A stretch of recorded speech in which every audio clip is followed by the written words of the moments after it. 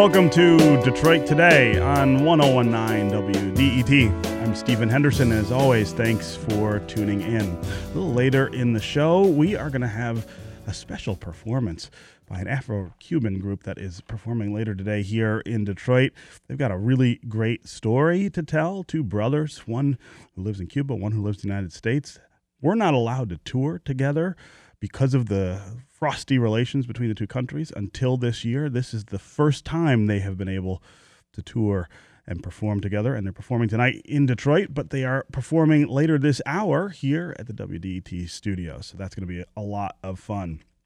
But first, Wayne County is no longer operating under a consent agreement with the state. It's a significant moment for a county that has had deep-rooted financial problems for some time, problems that are complex and have required painful sacrifices by county employees and retirees to address. But some big questions still remain. How will the county address its underfunded pension fund? What will happen with the stalled county jail site downtown? And are we ever going to get to the bigger conversation in Michigan about municipal finance? Local governments all over Michigan, of course, are struggling with less money than they had years ago. So joining me now to talk about what happened yesterday and what we hope might happen in the future is Warren Evans, the Wayne County Executive. County Executive Evans, welcome to Detroit Today. Thanks, Stephen. Yeah. Good to be here. Yeah. So big day yesterday. In some ways, this is the way I think the framers of the emergency manager law in Lansing imagined sort of that this would work, the sort of ideal way that this process would work, that you would enter into a consent agreement with local governments that are in trouble, figure out ways to get finances back under control, and then return control fully to the Democratic branches. So is that how you see what happened yesterday? Yeah, I think that's right. I think, unfortunately, I understand that we are the only entity in Michigan that's ever come out of a consent agreement. Right.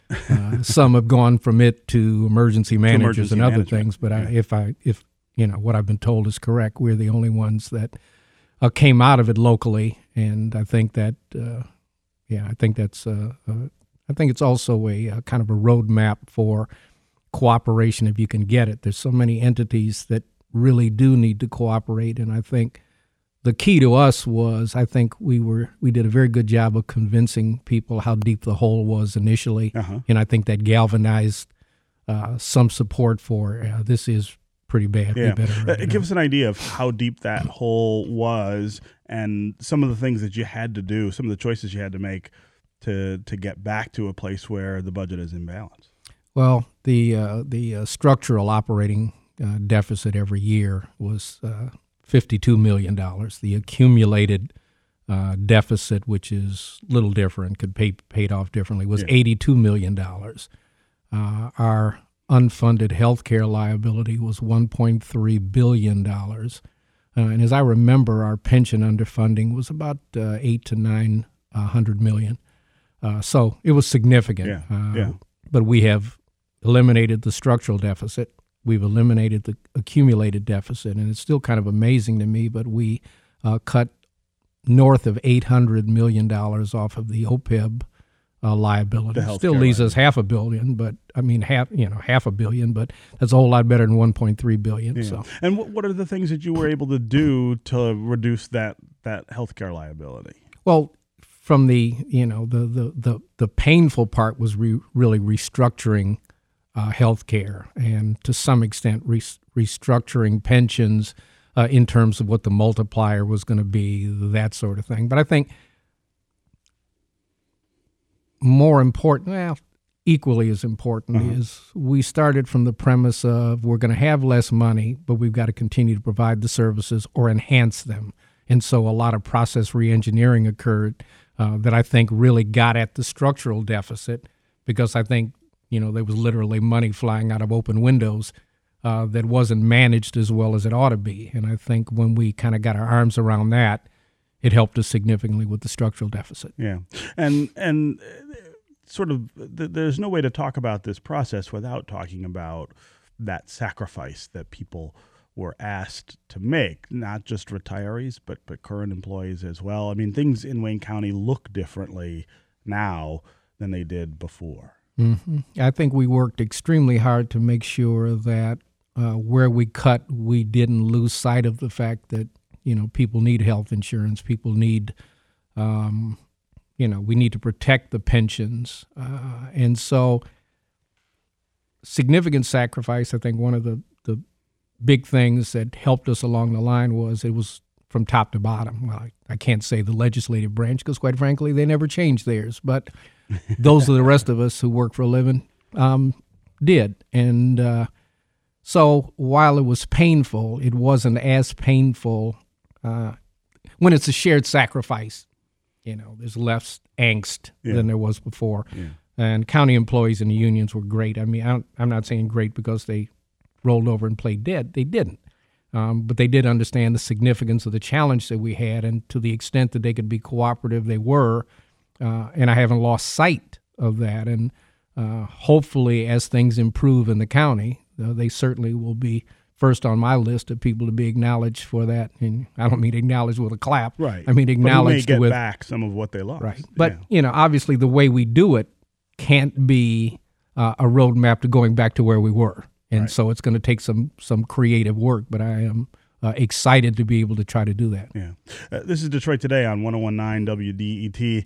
I'm Stephen Henderson, and my guest is Warren Evans, the county executive here in Wayne County. We're talking about the county's emergence from a consent agreement with the state over its finances that happened yesterday.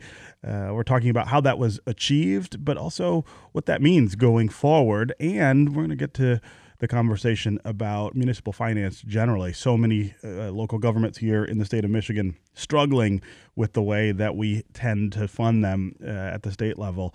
If you want to join the conversation, talk about what's going on in Wayne County, ask a question of the county executive, give us a call. 313-577-1019 is the number. That's 313-577-1019. You can also go to the WDET Facebook page or hashtag Detroit Today on Twitter. We'll work your comments into the conversation that way. When we talk about the sacrifices that were made to make the county's budget balanced again, it sort of brings up this tension, I think, that lurks behind all of this conversation, which is the way to deal with financial troubles in local governments asking more of the people who depend on those governments, either for work and pay or for services, or should we be talking about ways to get more money for local governments? Think of the massive cuts to revenue sharing that we've seen over a sustained period of time here in Michigan, the erosion of the tax base in places like Wayne County. I mean, you really have been pushed into a corner where new revenue is not all that possible, and you've been super vocal about the fact that we need to rethink that. Where do you think we are on that? I mean, are people listening in Lansing when you're talking about this stuff all over the state, when you're sort of pushing the idea of rethinking this? Do you feel like we're making any progress? I'm not sure we're making any progress with the legislative body.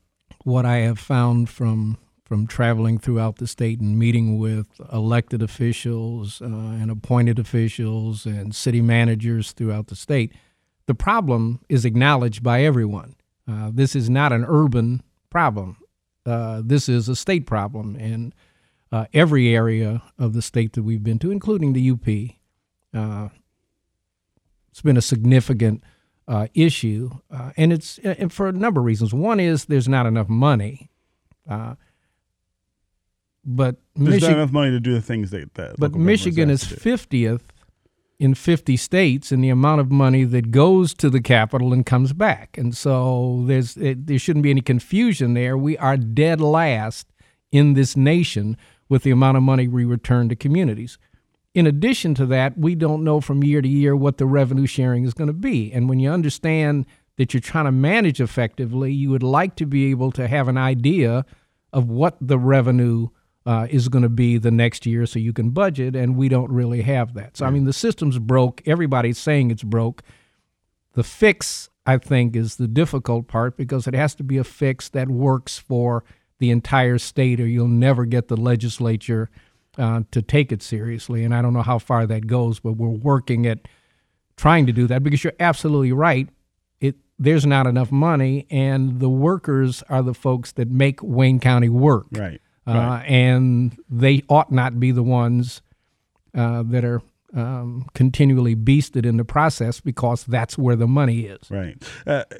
It seems that when we talk about this, there are two pushbacks that I hear. One is the idea that there are some lavish retirement benefits that are in place for municipal workers in local governments, and that's what's driving the fiscal imbalance. That number one, the benefits may be too generous. Number two, there are too many people who are drawing on those benefits. And certainly over time, we've seen the number of retirees from municipal government grow in Michigan for a number of reasons. One is early retirements that were given as incentives, but the other is just people just living longer. And so we have a lot more people who need to depend on those. The other pushback I hear, of course, is about urban areas, right? People in Lansing say that this is a city problem, or this is a Southeast Michigan problem, and there's always that tension in Michigan between the idea of outstate and Detroit, outstate and Southeast Michigan, who should get more attention. How are you answering those pushbacks? Well, let's start with the last one. The concern about it being an urban issue really doesn't hold water as we've gone around the state. The dollar values, because of the size of an urban community, may they're bigger. Is bigger, yeah. But the problem is pretty much the same. So I don't think that really holds water. I think the issue of lucrative pension plans is something that, you could have made that argument about Wayne County pension plans 14 months ago. Mm-hmm. But you've got to go in and restructure sometimes. And you got to find a happy balance. I mean, I don't think you save the world on the backs of workers. That's not the way it's designed to be. They're the ones that make the world work. But if they are too lavish for the resources that we can reasonably get, along with the additional resources that we need, I think you can change multipliers. I think there are a number of things that can be done. I think that's more of an excuse for not working on the problem rather than that be the core problem. Right. Let's go to the phones here. Michael in Sterling Heights. Welcome to Detroit Today, Michael. Hey, Stephen. Hey.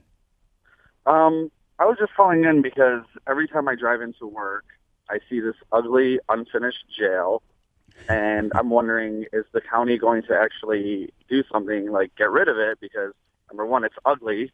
Number two, it was a huge money waste, just dump a lot of money into it.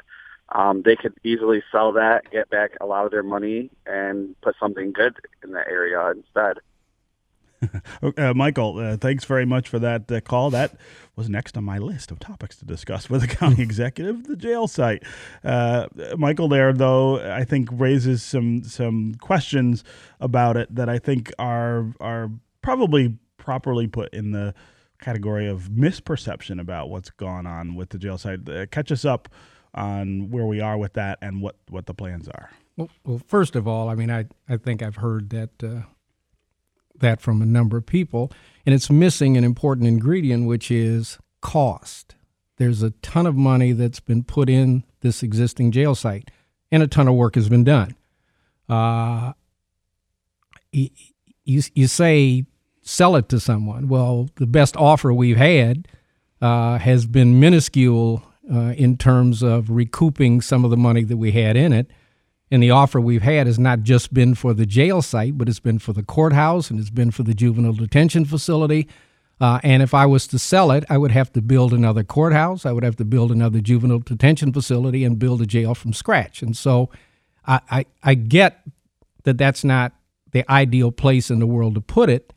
I've never said that it was, but what I've said is the cost of finishing that is far less than building 3 additional buildings, and the cost is going to be borne by the taxpayers who have to pay back the bonds, and so it's different than that. Yeah. And we are working to finish that jail site, not because I love the jail site, but because financially that is the best offer on the table, is to finish it, get it done. Hopefully in January we put out an RFP for someone to come in and finish building it. Hopefully the facade doesn't look bad. It doesn't have to look like a dungeon. Right. But I have to protect Wayne County taxpayers, not that's got to be my number one priority. And we have this specter out there of a Dan Gilbert built soccer stadium, which got floated earlier this year, and I understand that there's some negotiations that are going on between the Gilbert people and the county about that site and helping that out. Is that a possibility even, or is that something that you think may not actually solve all of the problems? It's certainly a possibility, but we have to move towards some finalization. And so before the RFP goes out, if we get an offer from anyone that makes good fiscal sense, we'll certainly look at it. We're not forestalling that. What we're saying is this jail has been sitting there through 3 winters so far, and unlike some people think they're the people lined up with money to come buy the site, right.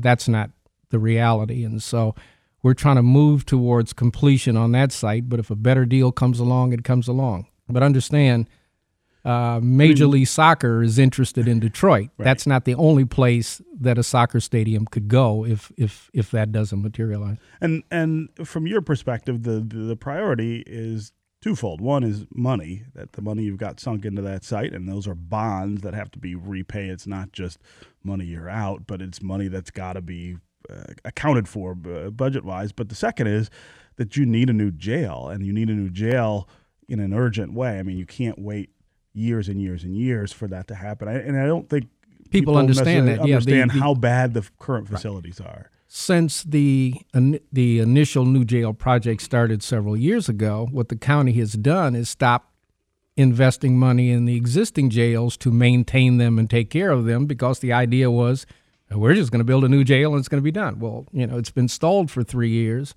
And we've been in dire financial straits for 3 years, and so the money has not been there to upgrade and do the things on the existing jail. Everybody in jail has a right to be humanely treated, and that is a responsibility of the county, and that's not one we're going to shirk. So, yeah, that's an issue. And there are some oversight issues there as well in terms of the conditions of the jail that the county's gotta meet, and it's increasingly difficult to do that in the current facilities. That's true. Yeah. Alex in Detroit had the next question on my list on his mind, so I'm going to go ahead and let him ask it. It's about something we talked about the last time you were on the show with regard to the delinquent tax fund. Alex, go ahead. Good morning. How are you? Hey, how are you? I'm doing well, thanks. Yes, my question was, I know in the recovery plan as it was proposed, I think about a year ago, one of the ingredients in the mixture of closing this structural deficit was, continued projected transfers of about $30 to $40 million a year from the delinquent tax revolving fund. And I was wondering if that's still a part of the equation that's being used and projected to close the deficit. Yeah, it's a great question. Not the structural deficit. I mean, the structural deficit we've closed without any reliance on maybe money. Uh-huh. Hopefully, in a perfect world, you wouldn't get any DTRF money because we wouldn't be dealing with foreclosures. Right. But in the real world, we do. But whatever transfers we get are designed in our minds to pay down the unfunded liabilities either in the pension fund or in our health care liability. So, yeah, we are counting on that money, but not to structurally pay for the operation of the county, to actually pay down the amounts of money that are still excessive in our pension and health care. I mean, last time you were on, we talked about this, and you talked about how much it troubled you that the county was getting that money from a moral perspective from the loss of people's homes here in Wayne County, which continues to be a huge part of the way that the treasurer's office manages things. We still have tens of thousands, I think, every year, properties going into that sort of foreclosure process. The treasurer has informed me that it's dropped off significantly this year. I mean, it's still a massive issue, but he says it's about halved, which just shows how monumental it was beforehand. And hopefully in future years it will taper off again too. If you're looking at it just from a financial revenue to the county, I guess that's a bad thing, but it's not a bad thing at all. I mean, I'd rather not have anybody have their homes foreclosed upon. It would show a more solid economy and a better Detroit and Wayne County. Yeah. Okay. Warren Evans, the county executive of Wayne County, thank you very much for being here on Detroit Today. Thanks for having me. All right, coming up next, the Central Park Five have been back in the news lately after renewed attacks from Donald Trump. We're going to hear from the Detroit attorney who helped the group sue for wrongful conviction. Bill Goodman joins us next. Stay with us on Detroit Today.